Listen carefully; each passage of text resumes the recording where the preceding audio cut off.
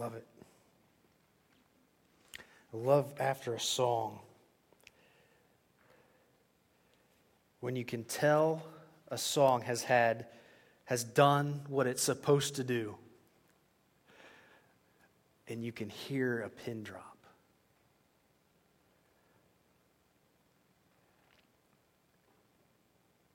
Because that's what it's about. That's why we're here. That's why we do an Easter egg hunt. That's why we live. Because we're redeemed. We don't have to worry about living in a fear that will never measure up. We don't have to worry about never getting to where we think we're supposed to be. Because we're redeemed.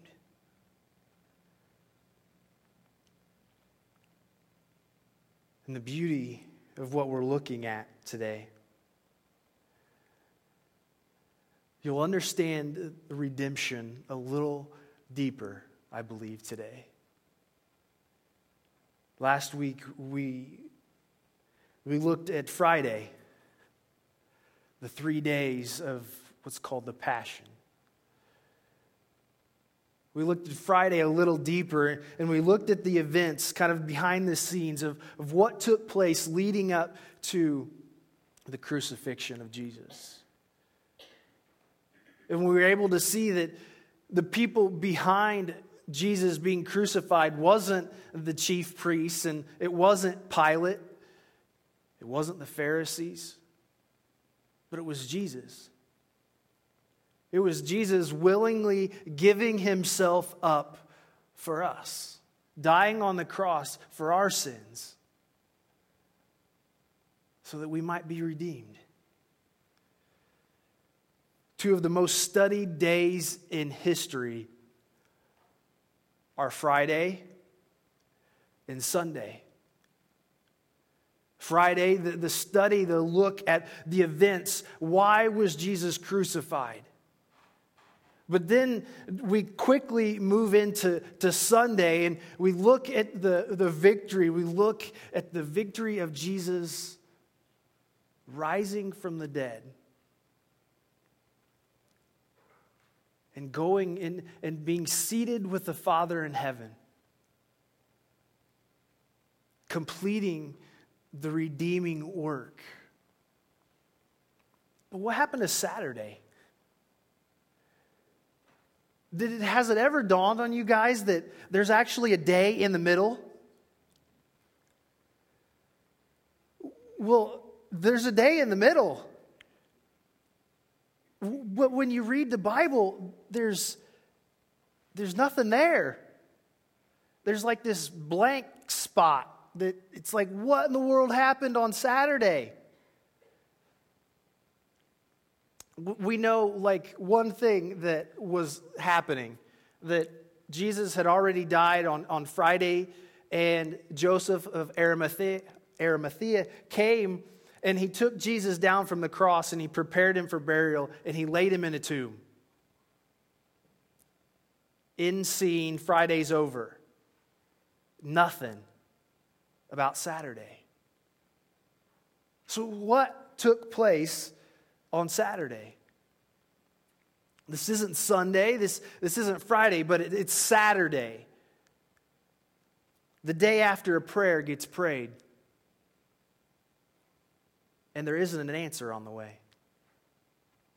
The day after a soul gets crushed and there's no hope for this person to get up off of the ground.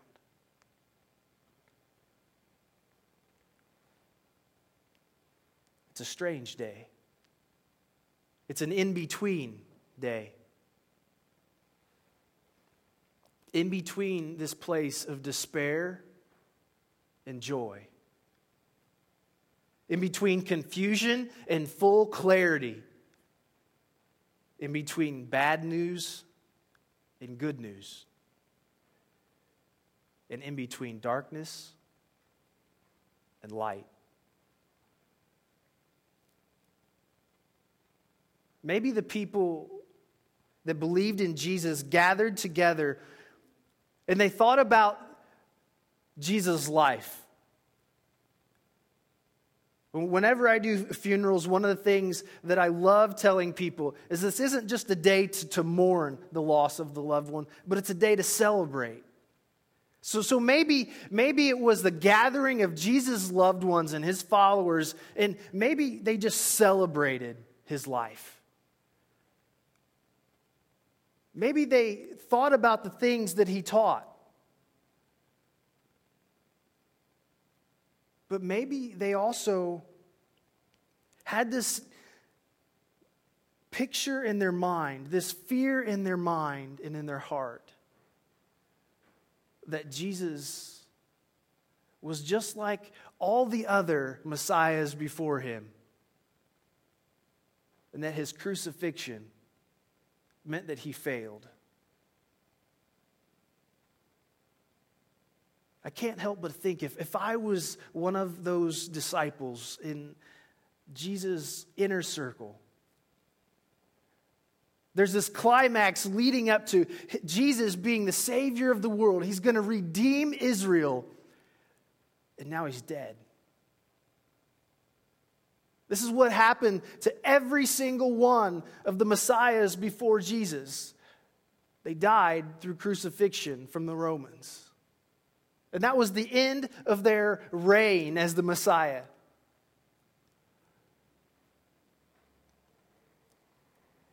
Friday, Saturday, and Sunday lie at the very heart of our calendar. There's a lot of significance placed on the 3-day story as we look into the Bible itself. Paul wrote, "For what I received, I passed on to you as first importance, that Christ died for our sins according to the Scriptures, that he was buried, and that he was raised on the third day." The Old Testament Scriptures are actually filled with these 3-day stories. And if you're not looking for it, it's really easy to miss them. One of them, when Abraham was afraid that he was going to have to sacrifice his son Isaac on the altar. It was on the third day, after being told by God that he needed to sacrifice Isaac, that he saw the sacrifice, the lamb, off in the brush. It was on the third day that Isaac was redeemed. Joseph's brothers get put into prison, and they're released on the third day. Israelite spies are told by Rahab to hide from their enemies, and that they'll be safe on the third day. When Esther hears that her people are going to be slaughtered, she goes away and she fasts and she prays.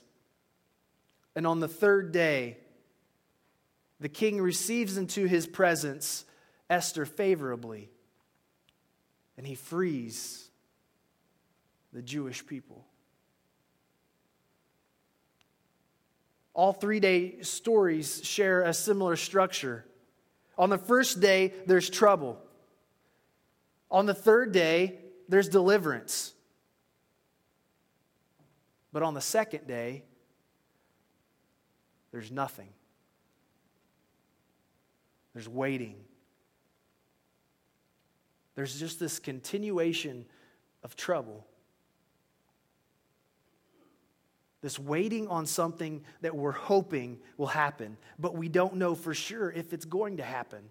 There's this kind of suspense. And this would be the place where I begin to get very impatient. Jesus said this is what he was going to do. But this isn't what's happened. You see, the story has a beginning. In Genesis, there's a garden, and in the middle of this garden is the tree of life. It marks the beginning of a story. It tells us of God's goodness and his provision for human beings. The story has a middle.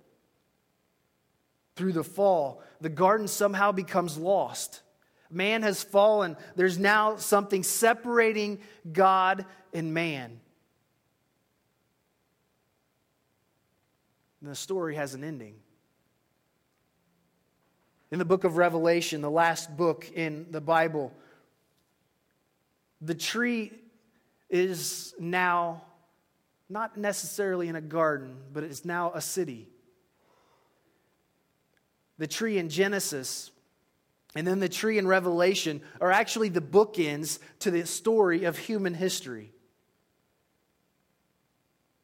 You see, we're living in the in-between.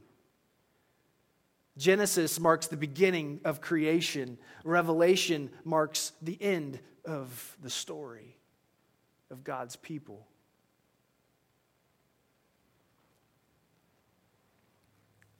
There's this climax, this place that we're waiting for it to come. If you've ever been around a loved one, when they're at that point when they know that death is certain, that it's not going to be much longer and they're going to pass away. There are some people who will fight it because they don't want to die. They're afraid of what's going to happen.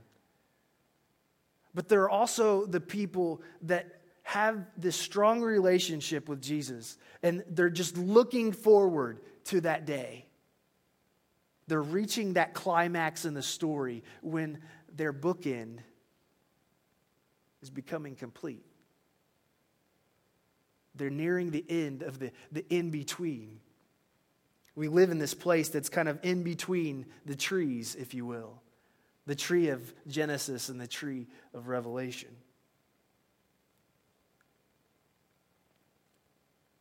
God is eternal. God is eternal. He says in Revelation, I am the Alpha and the Omega. These titles constantly reoccur through Scripture. He says, who is and who was and who is to come. A beginning, a middle, and an end. Creation, fall, redemption. Father, Son, Spirit. Yesterday, today, tomorrow. Friday, Saturday, Sunday.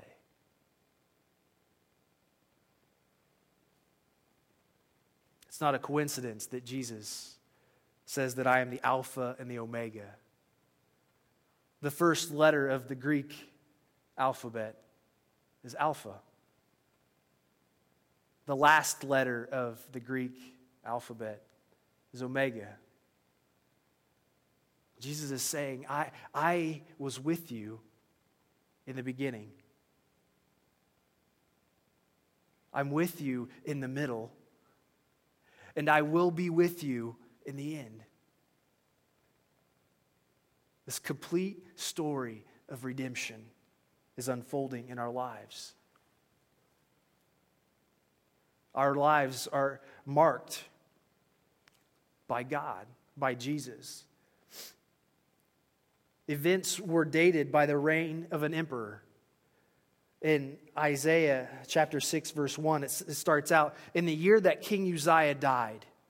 That was how they marked their time, their year. In Luke 1:5, it says, in the time of Herod, the king of Judah.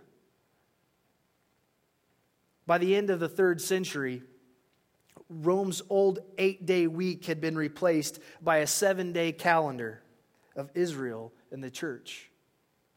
600 years after Jesus, a Scythian monk, I'll give you a short name, called Little Dennis, proposed a system not based on pagan myth of when Rome was founded, but rather on the birth of Jesus.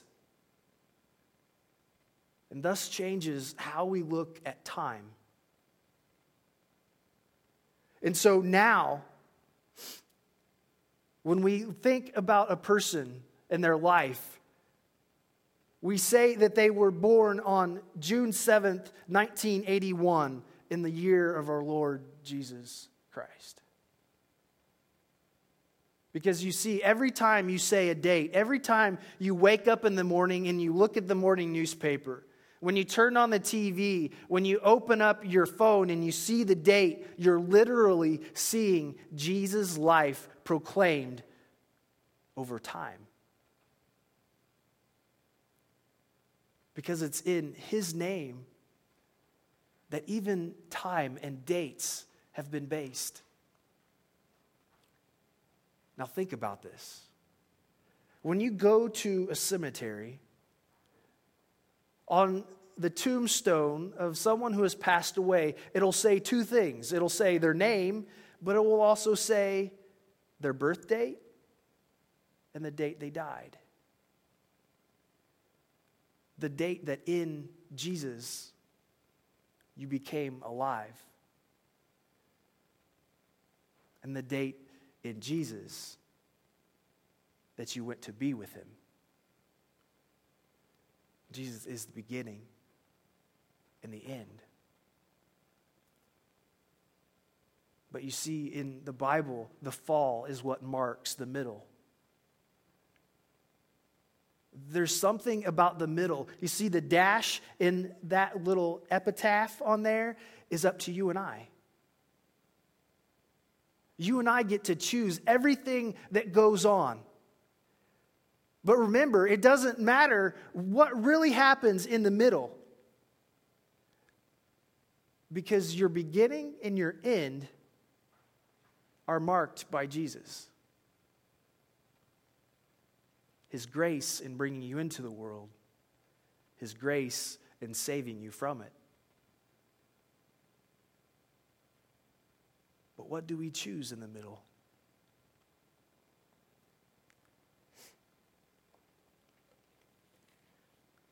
In the Apostles' Creed, there's a statement that says that Jesus descends into hell. Then on the third day, He rises again. In the Apostles' Creed, they're making a statement. They're helping us see the picture that Jesus will not stop at any amount of suffering to save us from our own suffering. He went down to the depths of hell. There was nothing that took place. Life almost seemed to stop. For the human standpoint, we think about the miraculous day as being Sunday. Because we see a man that has risen from the dead and fully saved us from our sins. But I wonder if from heaven's standpoint, the really truly miraculous day is Saturday. When Jesus is born, the skies are filled and the heavenly hosts praising God because now we have this child, this Emmanuel, God with us. Somehow God in a manger, somehow God in a stable, and somehow God on earth changes everything about our lives. Now on Saturday, the angels and the heavenly hosts, they look down, and now what do they see? They see their God in a tomb. For us, symbolizing the end of all things. Once we die, we're no longer here. There's eternal life. But it's hard for us who are physically here to understand a realm that we're not in. But life continues. You see, the miracle of Sunday is that a dead man lives. The miracle of Saturday is that an eternal God lies dead. So Jesus Christ defeats our enemy of death, not by proclaiming that He is invincible, not by proclaiming and saying, I am God, there's no reason for anyone to die, you all can just live and be free. But no, He submits Himself to it. He literally gives himself over to death. Think about it. In order for Jesus, who is living, to rise from the dead, what does he have to be? Dead. To help you out a little bit. If there's only a Friday and a Sunday, there's no victory. There's no redemption. But Saturday is literally the mark of what God is saying. I literally died for you. It wasn't a magic trick. It wasn't something that you can go back and say, well, he never fully died, and it was just, he just fell asleep. No, he was dead. Thus making Sunday possible.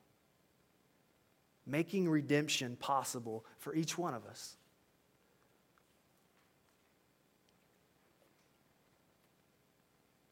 So when we read in the Bible, and we go from Friday to Sunday,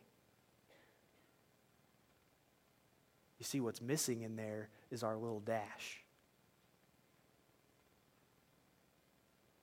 It's the life of you and I. You see, because each one of us, we're a part of this story. You see, we're living in between the Genesis and the Revelation. You and I are part of God's story. And his story is redemption. His purpose is to reconcile us with our Father.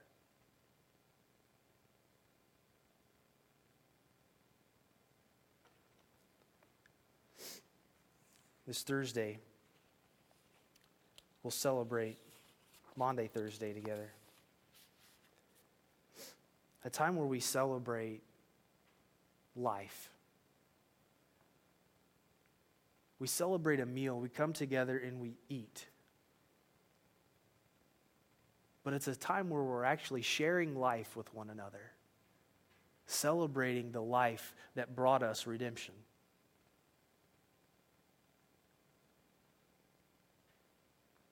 How do we honor God?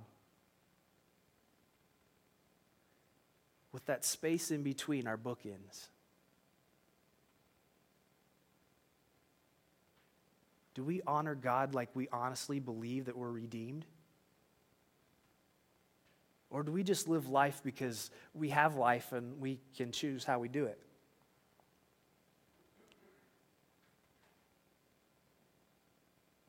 What does your life look like knowing that Jesus Christ has died for your sins?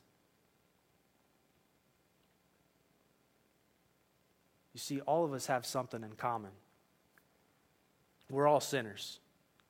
If you guys don't understand that concept that we're all sinners, there's not one of us in here who's perfect. We don't all have the right answers. We've all failed. We've all made horrible decisions. We all struggle with things that we want to hide from everyone else because we're embarrassed that they may know something about us. But you see, the beauty of my job, and one of the things that I've been so amazed with as being a pastor, is my eyes were open to this fact that we've all failed. That I don't have to get up here and stand up here and act like I'm perfect and I have it all together and show you guys this is how you're supposed to live life, because here's the thing. I've done some really dumb things. I've failed miserably. But you know what? When you come to my office, when you come and talk to me, we're on equal ground. It's not pastor and clergy. It's two sinners talking together We don't have to be afraid of sharing our failures with each other. At least we shouldn't be. Because the whole point of being the body of Christ is understanding that we're redeemed. That it's not something that you could do to make yourself better. It's not something you can do. It's not something I can do to make myself better. It's an understanding that God loves us. That His grace covers over all of our sins. And that He redeemed our life and made us new in Christ Jesus.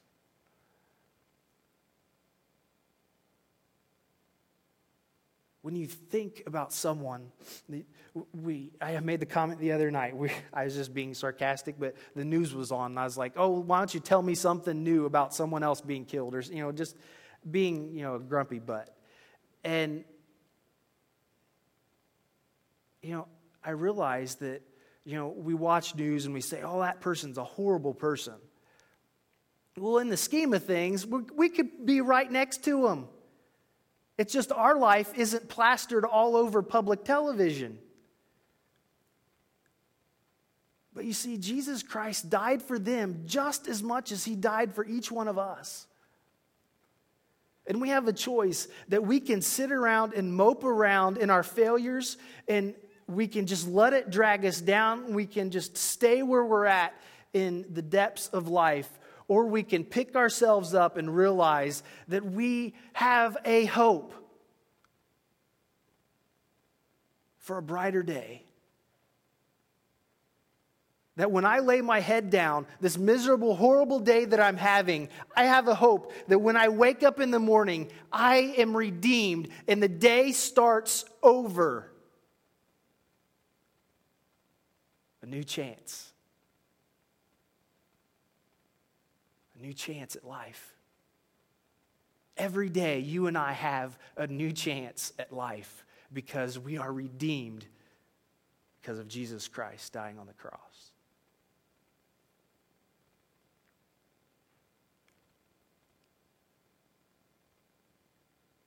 You see, that wasn't in my notes at all. But I have this feeling in my heart that there are people here today, and I know that there are people out there who are hurting because they think their life isn't valuable. They think that their life is horrible. There's no point in living. There's no point in going on another day. But Jesus Christ says, "No, you're wrong. I have given you hope. I came and I gave my life for you so that no matter what you're going through, you're saved. That you just look at me. If you just find you in me, and you're redeemed."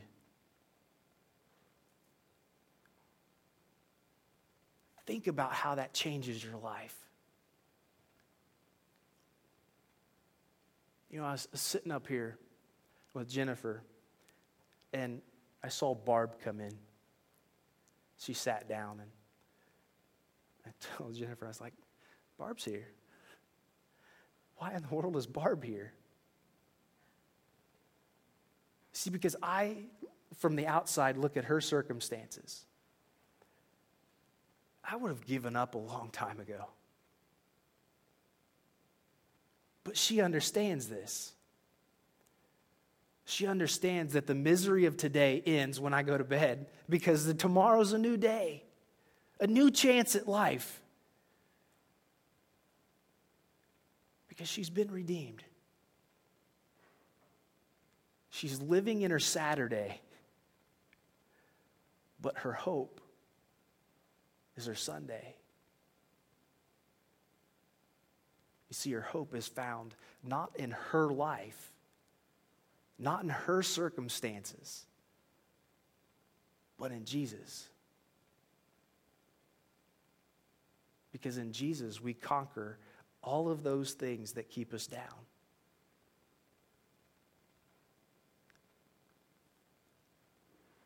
What is holding you down? What is holding you back?